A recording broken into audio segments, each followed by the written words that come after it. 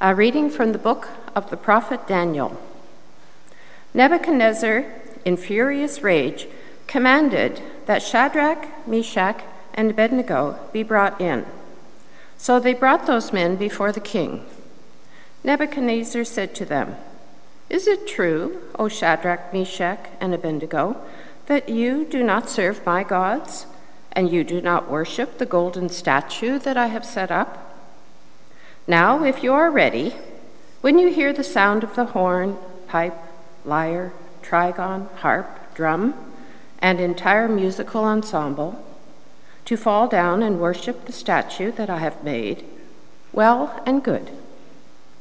But if you do not worship, you shall immediately be thrown into a furnace of blazing fire. And who is the God that will deliver you out of my hands?" Shadrach, Meshach, and Abednego answered the king, "O Nebuchadnezzar, we have no need to present a defense to you in this manner. If our God, whom we serve, is able to deliver us from the furnace of blazing fire and out of your hand, O king, let him deliver us.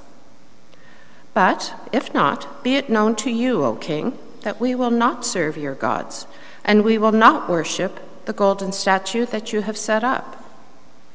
Then Nebuchadnezzar was so filled with rage against Shadrach, Meshach, and Abednego that his face was distorted. He ordered the furnace heated up 7 times more than was customary, and ordered some of the strongest guards in his army to bind Shadrach, Meshach, and Abednego, and to throw them into the furnace of blazing fire. The young men walked around in the midst of the flames, singing hymns to God and blessing the Lord. But the angel of the Lord came down into the furnace to be with Azariah and his companions, and drove the fiery flame out of the furnace, as though a moist wind were whistling through it. The fire did not touch them at all, and caused them no pain or distress. Then King Nebuchadnezzar was astonished and rose up quickly. He said to his counselors, "Was it not 3 men that we threw bound into the fire?" They answered the king, "True, O king." He replied, "But I see 4 men unbound, walking in the middle of the fire, and they are not hurt. And the 4th has the appearance of a god."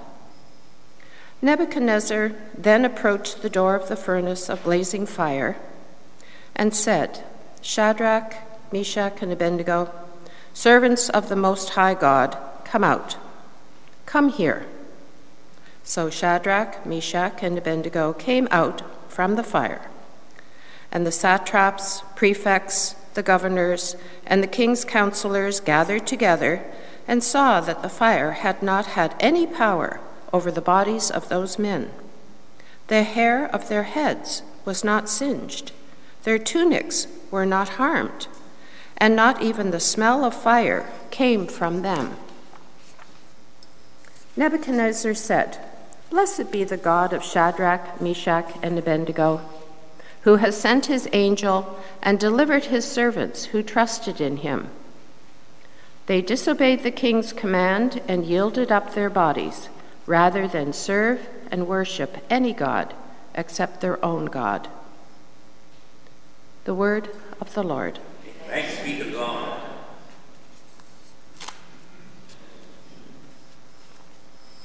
Glory and praise forever. Glory and praise forever. Blessed are you, O Lord, God of our ancestors, and blessed is your glorious and holy name. Glory and praise forever.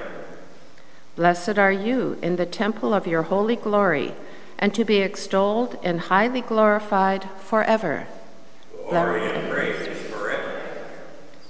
Blessed are you on the throne of your kingdom, and to be extolled and highly exalted forever. Glory and praise forever. Blessed are you who look into the depths from your throne on the cherubim. Glory and praise forever. Blessed are you in the firmament of heaven, to be sung and glorified forever. Glory and praise forever.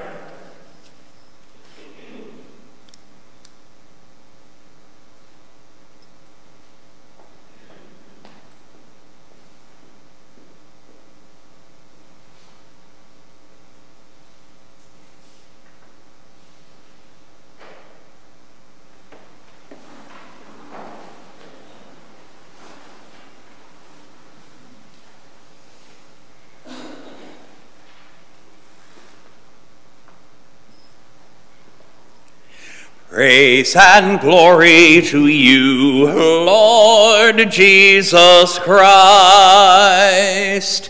Praise and glory to you, Lord Jesus Christ.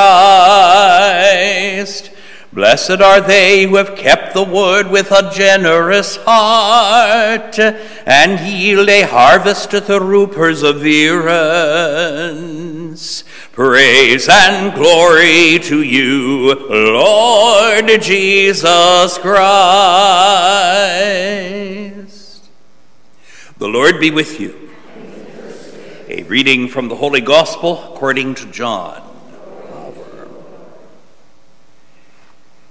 Jesus said to the Jews who had believed in him, "If you continue in my word, you are truly my disciples, and you will know the truth, and the truth will make you free." They answered him, "We are descendants of Abraham and have never been slaves to anyone. What do you mean by saying you will be made free?" Jesus answered them, "Very truly I tell you, everyone who commits sin is a slave to sin. The slave does not have a permanent place in the household. The Son has a place there forever. So, if the Son makes you free, you will be free indeed. I know that you are descendants of Abraham, yet you look for an opportunity to kill me, because there is no place in you for my word. I declare what I have seen in the Father's presence. As for you, you should do what you have heard from the Father." They answered him, "Abraham is our father." Jesus said to them, "If you were Abraham's children, you would be doing what Abraham did. But now you are trying to kill me, a man who has told you the truth that I heard from God. This is not what Abraham did. Oh, you are indeed doing what your father does." They said to him, "We are not illegitimate children. We have one Father, God himself." Jesus said to them, "If God were your father, you would love me. For I came from God, and now I am here. I did not come on my own, but he sent me." The Gospel of the Lord.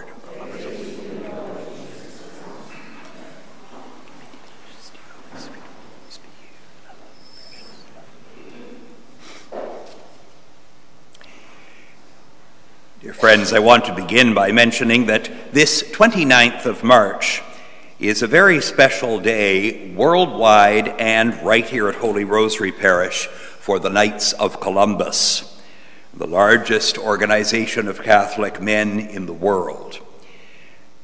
The Knights of Columbus was founded on March 29th in 1882 by now beatified Blessed Father Michael J. McGivney.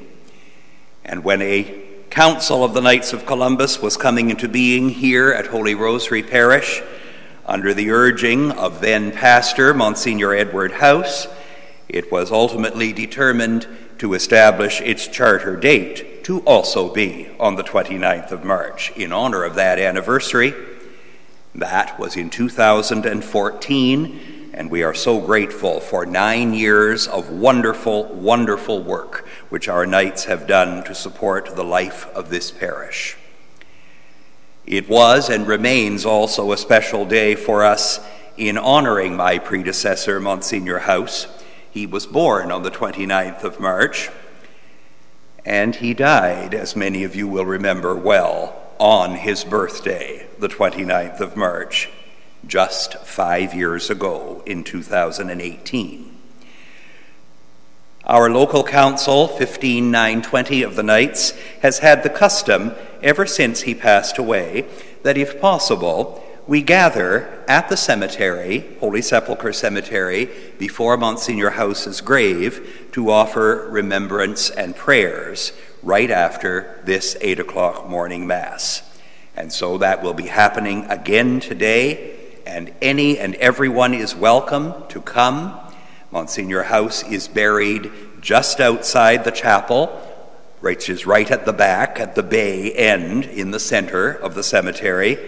And those who were present for our 75th birthday celebration on July 6th of last year will recall, of course, that we celebrated Mass right in that chapel. So we will gather at Monsignor House's grave immediately after Mass today, and then, for those who are able to, come and join to have breakfast at the Rose Garden restaurant right after that. Everyone is welcome, and let us on this very special day remember Monsignor House and pray for the repose of his soul and the consolation of all who knew and loved him and drew inspiration from his ministry.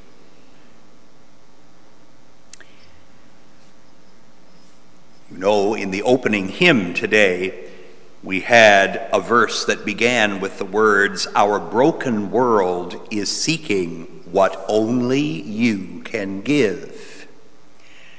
And one could muse for a moment on, well, just exactly what is that, what only he can give? Because it could be, of course, many things, starting with our salvation by his dying and rising. But I was finding myself wondering whether something very, very necessary for us to reflect on right now in our times that only Jesus can give and that our broken world needs to seek is truth.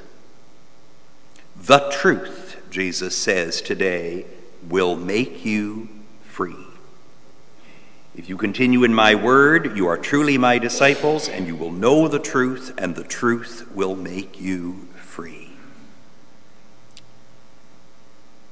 And those who are choosing to live according to the Lord, unlike so many of Jesus' opponents, as reflected in the gospel today, will understand that he is telling that truth. He is the truth. We will, of course, hear those words all over again from a very distinctive angle on Good Friday, when Jesus says to Pontius Pilate, "I am the one who bears witness to the truth, and all who are on the side of truth listen to my voice." And we know extremely well what Pontius Pilate's confused and cynical answer to that was. What is truth? Truth, what is that? Which, of course, is a question that can be very much asked in our own times, where truth appears to be whatever one wants it to be at any given moment. We know that there is what we refer to as objective truth, solid truth, truth that we can and indeed must submit ourselves to, and that is the Lord Jesus. But you know, I found myself thinking that without using the word truth, there is a little episode in today's fascinating first reading of the three young men thrown into the fiery furnace that may help to illustrate what is really being meant at its depths by talking about the truth that comes from the Lord God. It's a part that always fascinates and delights me. When King Nebuchadnezzar says to them, "You know, I can release you, provided you worship our gods at the moment we snap our fingers. But if you do not worship our gods, then you will suffer, and what God will save you from the flaming fiery furnace into which you will be cast?" The three young men reveal by their response that they are not presuming on God. They are not thinking of God as some kind of magic where they snap their fingers and he'll just do what they want. And they say these wonderful, wonderful words. If our God saves us from the flaming fires that you're throwing us into, that's just great. But even if he does not, we are not going to worship your gods. And I just love that. I've always loved that. It bespeaks to me that they were committed to the truth. They were not committed just to what would be helpful to them or convenient for them, or that they would be truthful if it suited them, but not otherwise. They intended to be faithful and truthful no matter what. They intended to be faithful to their God, whatever he chose to do, by way of responding to that faithfulness. That is the call of the disciple. That is the call which the apostles of Jesus had to learn the hard way. And that is the call extended to every one of us. He is the way, the truth, and the life, and we must be committed to that way and that truth and that life no matter what. If it works out in our favor here on this earth, well, that's wonderful. But even if it does not, we will not give in to the wiles of the world, and we will not start bending with every wind that blows.